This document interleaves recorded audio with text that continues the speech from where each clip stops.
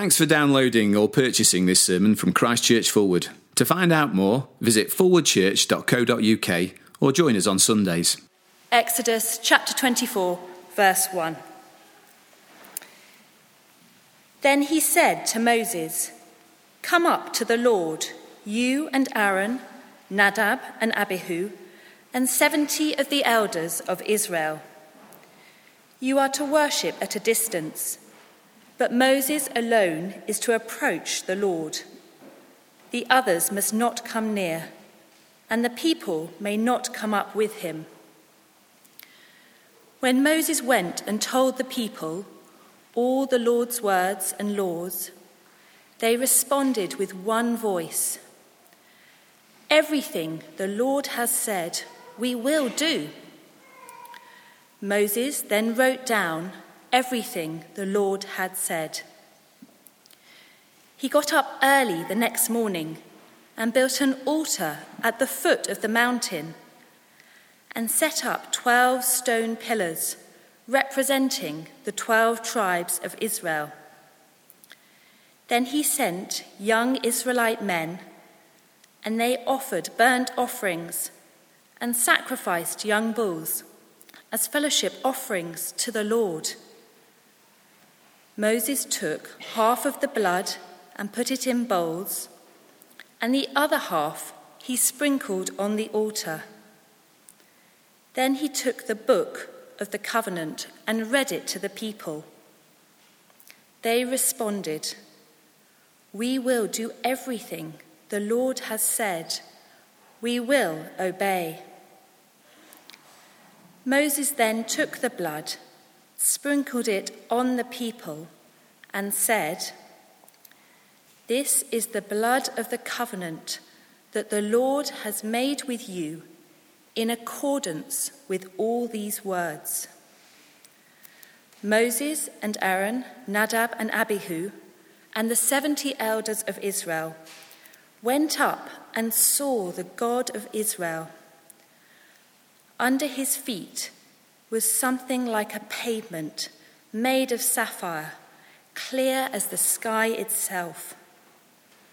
But God did not raise his hand against these leaders of the Israelites.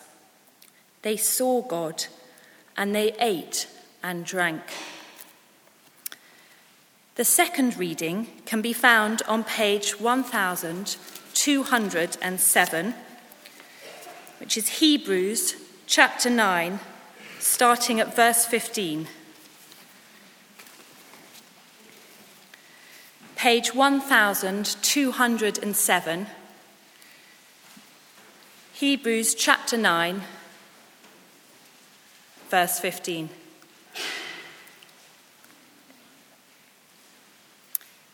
For this reason, Christ is the mediator of a new covenant, that those who are called may receive the promised eternal inheritance.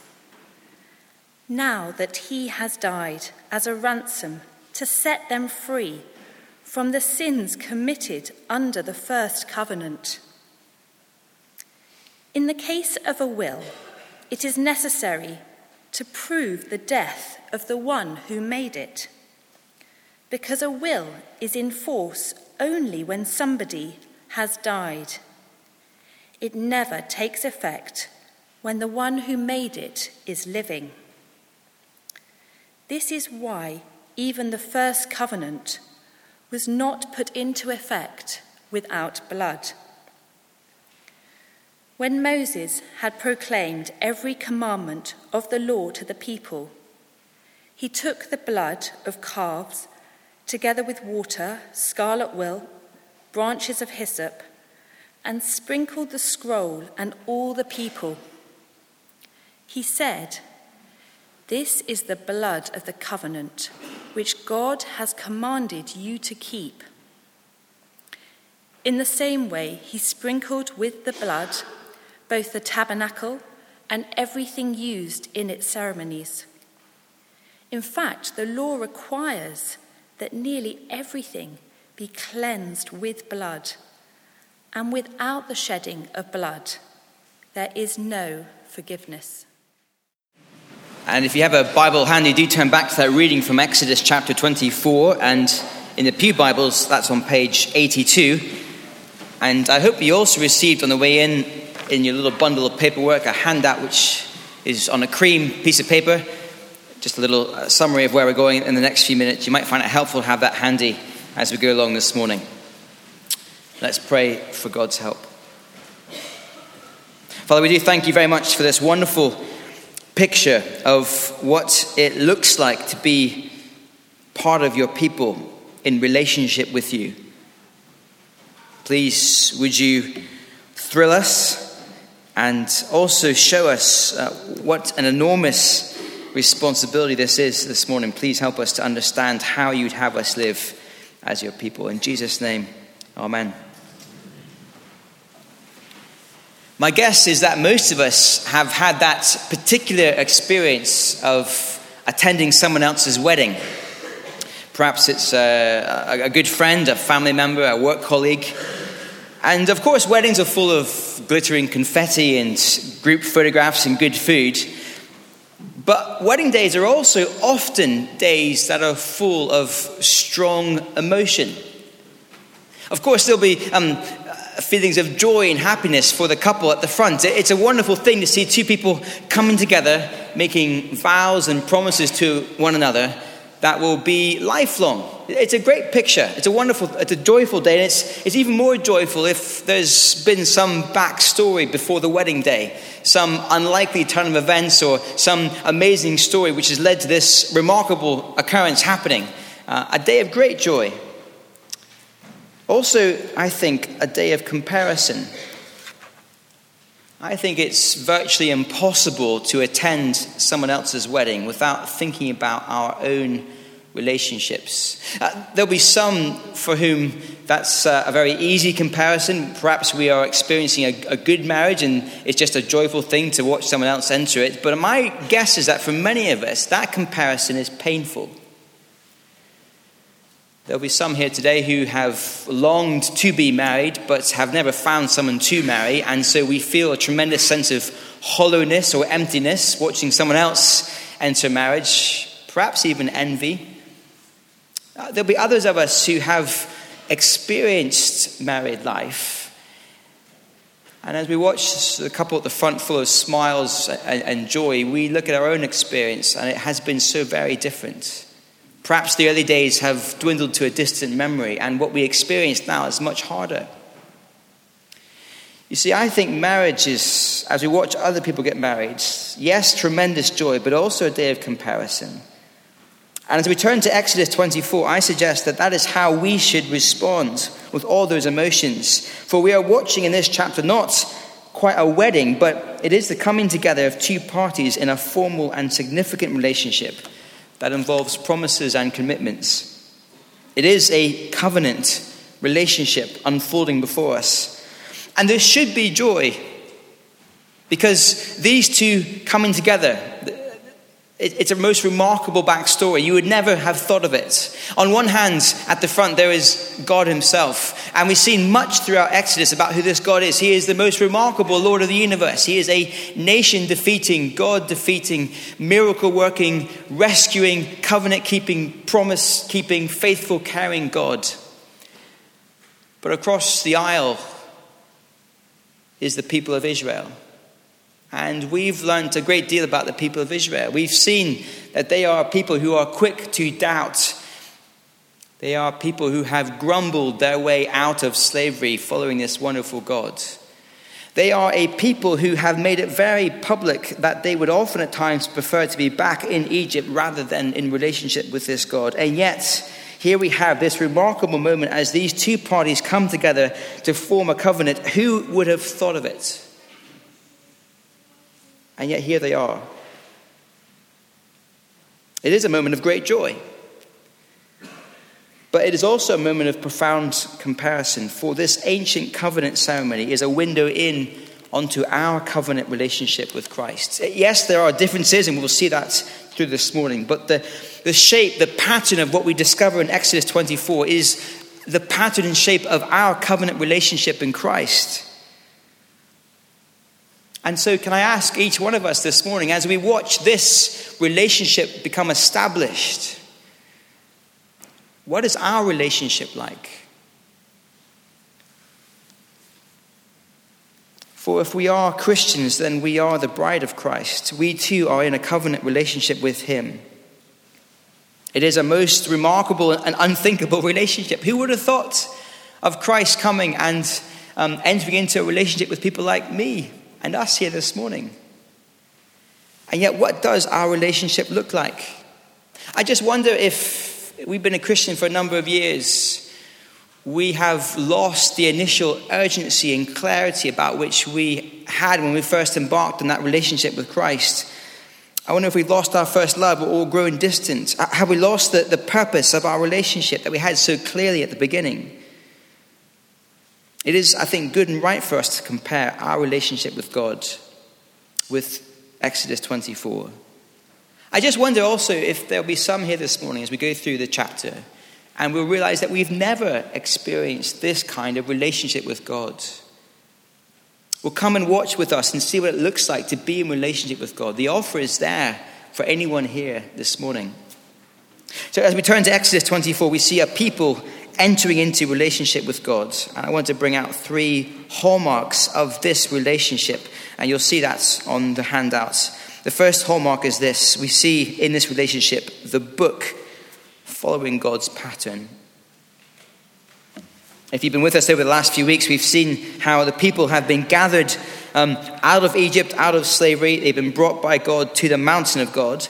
And this mountain is a place where God has spoken to them. He has revealed to them how he wants them to live. And so Moses says in verse 3, when Moses went and told the people all the Lord's words and laws, they responded with one voice, "Everything the Lord has said we will do." Verse 3 is talking about the words and laws. That's the 10 Commandments we saw 2 weeks ago. And then the case law from last week. The people hear and they say yes. And then verse 4, Moses writes down all the words. He puts them into a book. Then verse 7. He then took the book of the covenant and read it to all the people. They responded, "We will do everything the Lord has said. We will obey."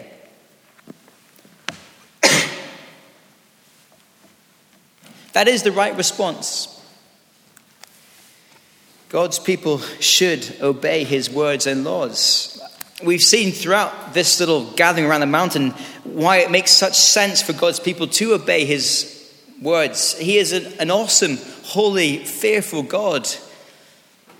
And it is very wise indeed for God's people to take his way of living, his pattern for life, very seriously.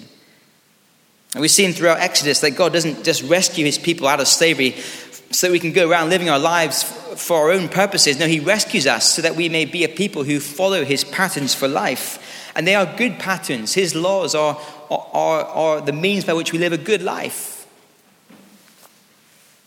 Think of a couple at the front of a church building saying their wedding vows to one another.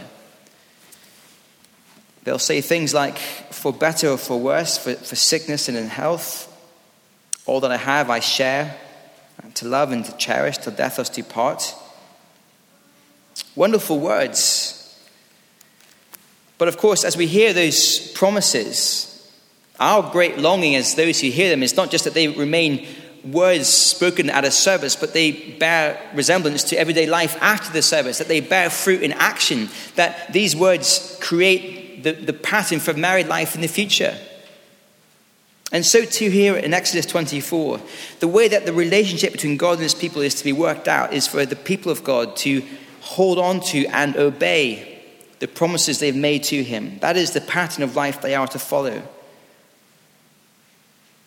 What about us as Christians, living thousands of years later? We don't relate to the law in Exodus in the same way that God's people did back at the mountain. We saw that last week. And yet the pattern still remains for us today. God expects his rescued people to respond by following his patterns for life. I do wonder this morning if this is a hallmark of our relationship with God. taking his word, his commands, his law seriously, seeking to obey them in our lives in practice. Or I wonder if we've settled for some kind of easy truce with disobedience in our lives. Perhaps as a younger Christian, we were ready to jump into the fight against our disobedience and our sin, but are we still fighting? Lust, the gossiping tongue, a willingness to indulge in self-pity or a judgmental spirit. Oh, we used to read God's word with such hunger, desperate to live his way. But over the years, maybe we've just slipped in our clarity of the urgency with which we should go about living his way in our lives. I wonder if, as Christians, we treat our hearts a bit like how I treat my home. I don't know if this is how your home works, but back at our house, we have a number of rooms on the ground floor which, whilst not always tidy, can become more presentable quite quickly if people come around. You know, they scrub up quite well. But upstairs or in the garage or away from the public eye, there are lots of rooms which are not quite as well arranged. And we kind of close the door and leave them to one side, thinking, well, no one can see them. It's okay if they're just there. That's how often our homes work. But when our hearts work that way as Christians, it's a serious thing. I think as Christians, we can often focus on the externals and the things that people can see, and we make sure we work hard to do the right thing and say the right thing. But in our hearts, there are rooms and compartments and places that we have long since left abandoned, uncared for, and we just don't fight anymore. But the God of Exodus wants a people who wholeheartedly say yes to his ways, his laws.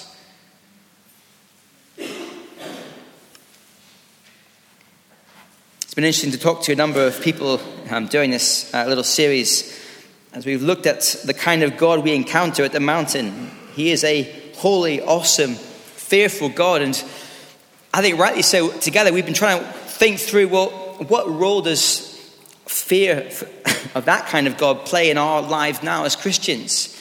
On one hand, and we'll see that, yes, we'll forgive him, and yet he is still a holy, awesome, fearful God. And I think we've been seeing that there is a right kind of fear that we should have of God. We should be in awe of him. We shouldn't play loose and fast with his patterns for our lives. There is a healthy fear that leads us to being careful with our lives, longing to put things right where they're not. I think that is the dynamic at work here in Exodus 24. The people have seen God's mountain. They respond with willful obedience. That's our first hallmark of a people in relationship with God. The book following God's pattern. I have to say, though, that it's not very comfortable reading. This week I've been working through the chapter and I've looked at my own life.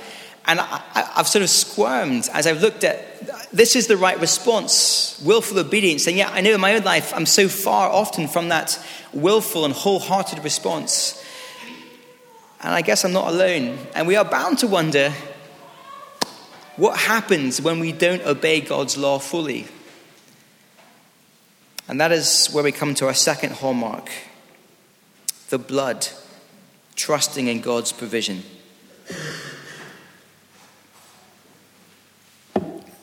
There's a lot of blood in Exodus 24, verse 4. Straight away, after confirming the words and law of God, Moses has an altar built and then 12 stone pillars set up. The pillars, we're told, represent the 12 tribes of Israel, the people of God. And I think it's right that the altar represents God, the two parties in this covenant relationship.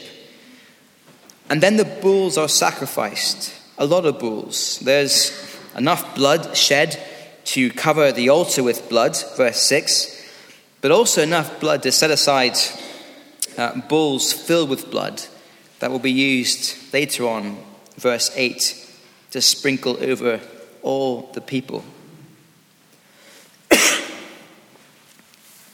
It would have been an horrific sight.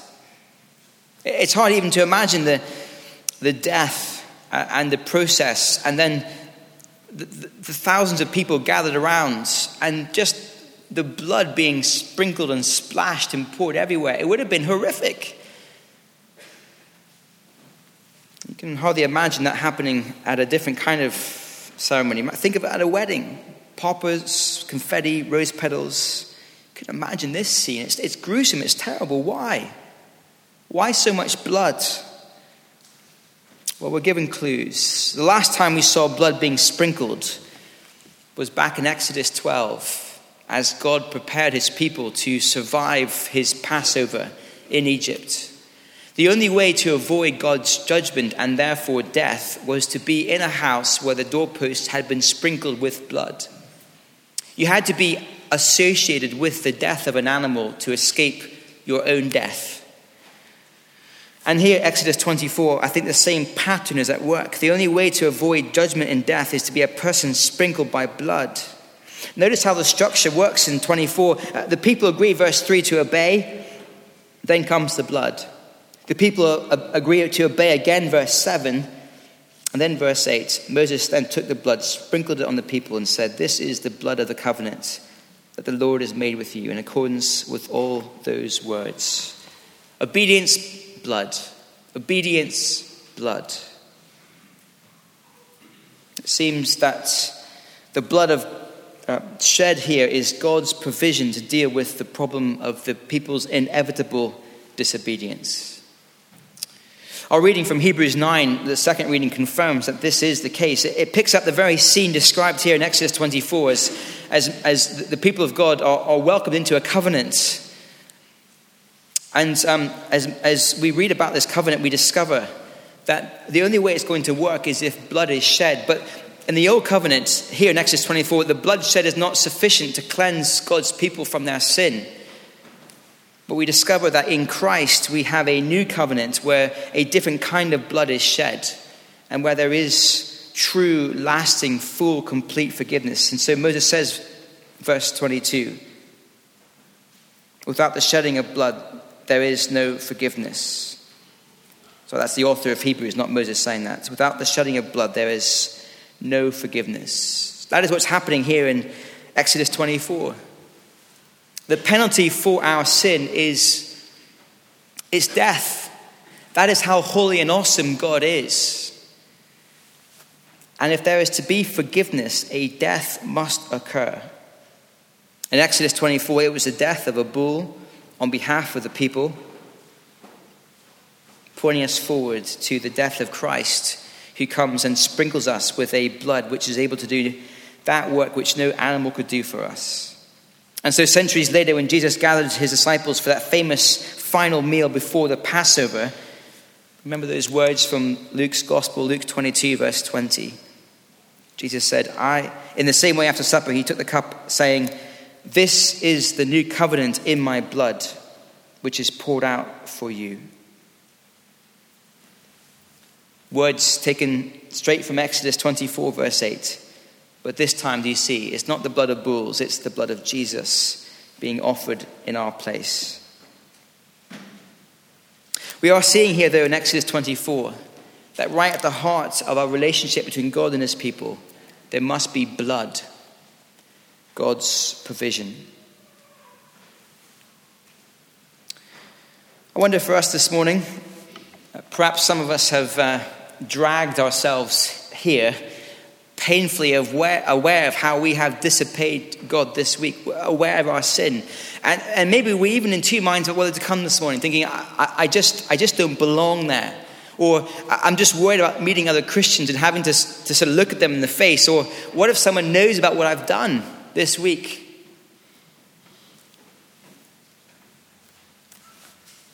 Well, Exodus 24 would show us, I think, that God does know what we've done last week.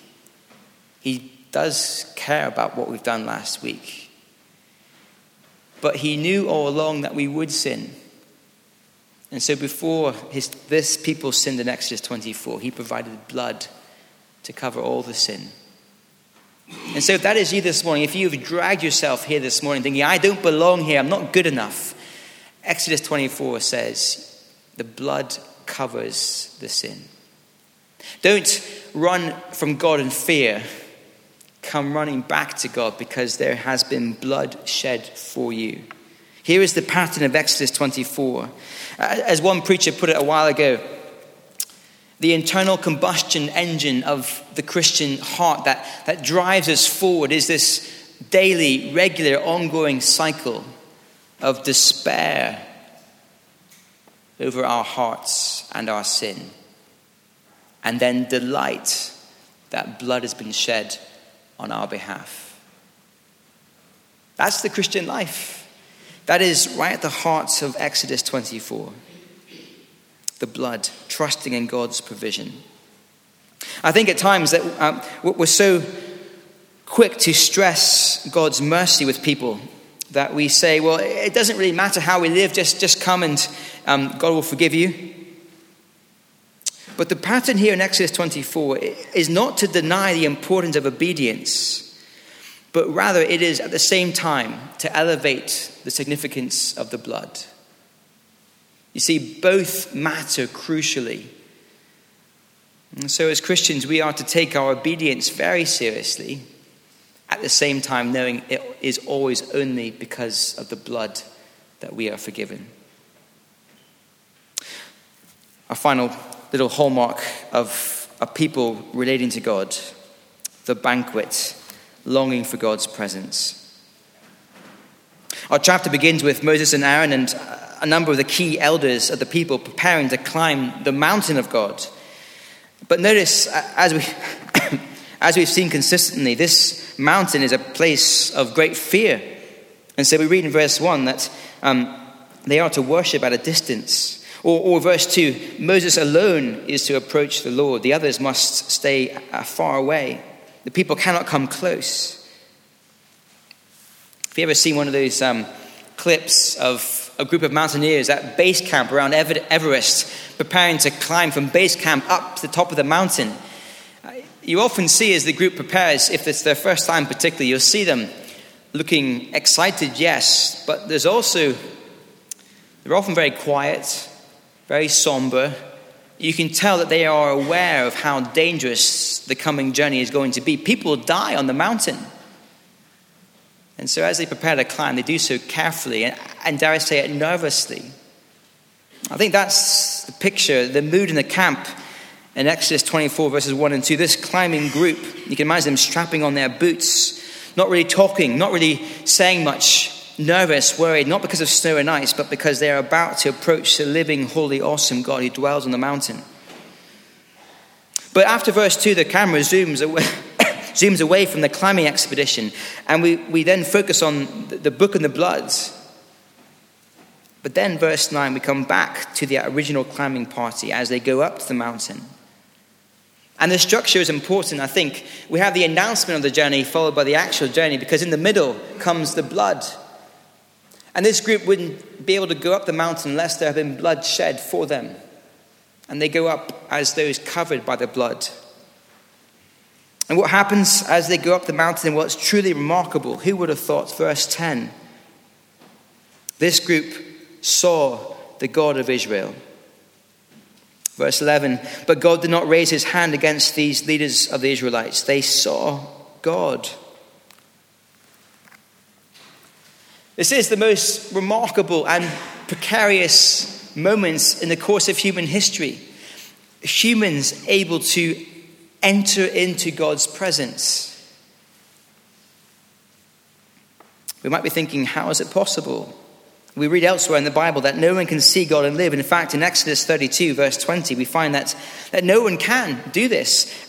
And so how is it possible here in 24 for these elders to come and see God?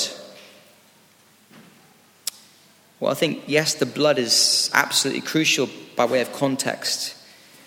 But I think also we get a hint of what actually happens in verse 10. Different commentators have their own views on this, but I think for me what's happening here is quite clear. Verse 10, they see God, but what they then describe is not a vision of God or a description of God, but rather, verse 10, under his feet was something like pavement made of sapphire, clear as the sky itself. See, these elders, they don't describe God, they describe the floor under God's feet. Because I think as they shuffle into God's presence, their heads are bowed and they daren't look up any further than the floor. And so perhaps they see God's feet, but nothing more. In that sense, they see God, but yet they can't look at him fully. And then what happens next is truly extraordinary. Verse 11. They saw God, and they ate and drank. To share a meal with someone is an intimate thing. It's a way of sharing fellowship. And here we have, in this most extraordinary moment, God coming and offering meal, fellowship with people like us, people like Israel. And for just a brief moment in time, a covenant's been cut and there's been no sin. Humanity is welcomed into the nuclear reactive presence of God, able to enjoy his fellowship, yet not consumed. Of course, the next time we see the people of God eating and drinking a meal together, well, they're not in the presence of God. They are in the presence of a golden calf, wretchedly spurning his offer of fellowship. But let us not rush forward too quickly. Here on the mountain, for this little moment, we see the goal of the covenant, God and his people sharing fellowship together around a meal. Some 800 years later, the prophet Isaiah was describing for us a picture of a world put right, and he uses remarkable language. He says in Isaiah 25, "On this mountain the Lord Almighty will prepare a feast of rich food for all the people, a banquet of aged wine, the best of meats, and the finest of wines." You see, on this mountain that Isaiah saw, it wasn't just the elders, but all the people gathered. And this mountain of Isaiah will be an eternal mountain. There'll be no death. There'll be no suffering or tears. It's a picture of eternal fellowship with God on the mountain, forever sharing this sense of intimacy with the Lord. And this is the goal of salvation for God's people. Able to enjoy a banquet with the Lord, enjoying God's fellowship and God's presence. And for just the briefest moment in Exodus 24, we see it happening before it all comes crashing down in the next chapters. But as Christians, we look forward to a certain day that's already in the diary that will happen when Christ returns, and there is another banquet. There is a wedding feast. Revelation 19 verse 9, there will be an offer to come and to enjoy the wedding banquet. Blessed is the one who is invited. And so as we close, Christian, is this our goal in life? Do we long to be in God's presence and enjoying fellowship with him? We taste in part what we will taste fully then. In Christ now we do have access to God, but then we will see him face to face and share a meal with him. It'll be wonderful. I think so often as Christians we get so preoccupied with the here and now. Sunday lunch, a nap, Strictly Come Dancing on Saturday night. But here is the longing for the Christian. Longing to be in God's presence, enjoying fellowship with him. Weddings are a day of joy, but also a day of comparison. And I reckon before Christ returns, we will all in different ways find that comparison difficult. There'll be sorrow and hollowness and brokenness and frustration. But there is a wedding coming. There is a meal that will happen when all of God's people are gathered around the throne of glory. There will be a banquet of feast, and there'll be no tears, no crying, no envy, no comparison, as God brings his people back into his presence for fellowship. We have a meal to enjoy this morning, a meal of bread and wine. It reminds us of how Christ gave his body and his blood for us to bring us forgiveness. But as we come this morning to share this wonderful meal, can I suggest that whilst we look back at the cross and rejoice, can I also encourage us to look forward to that meal that will happen when Christ returns? Because in the moments now, we remember Jesus, but in that moment then, we will see him face to face. Let's pray.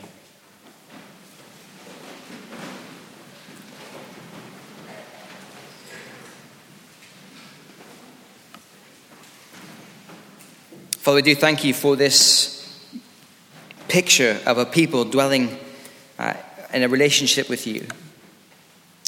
Father, we thank you that you knew straight from the beginning that blood would have to be shed in order for your people to come and dwell in your presence.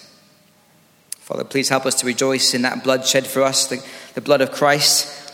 Thank you that we have been welcomed into your presence through his blood. Father, please also make us a people who care a very great deal about living a life that follows your pattern in this world. We pray this in Jesus' name. Amen.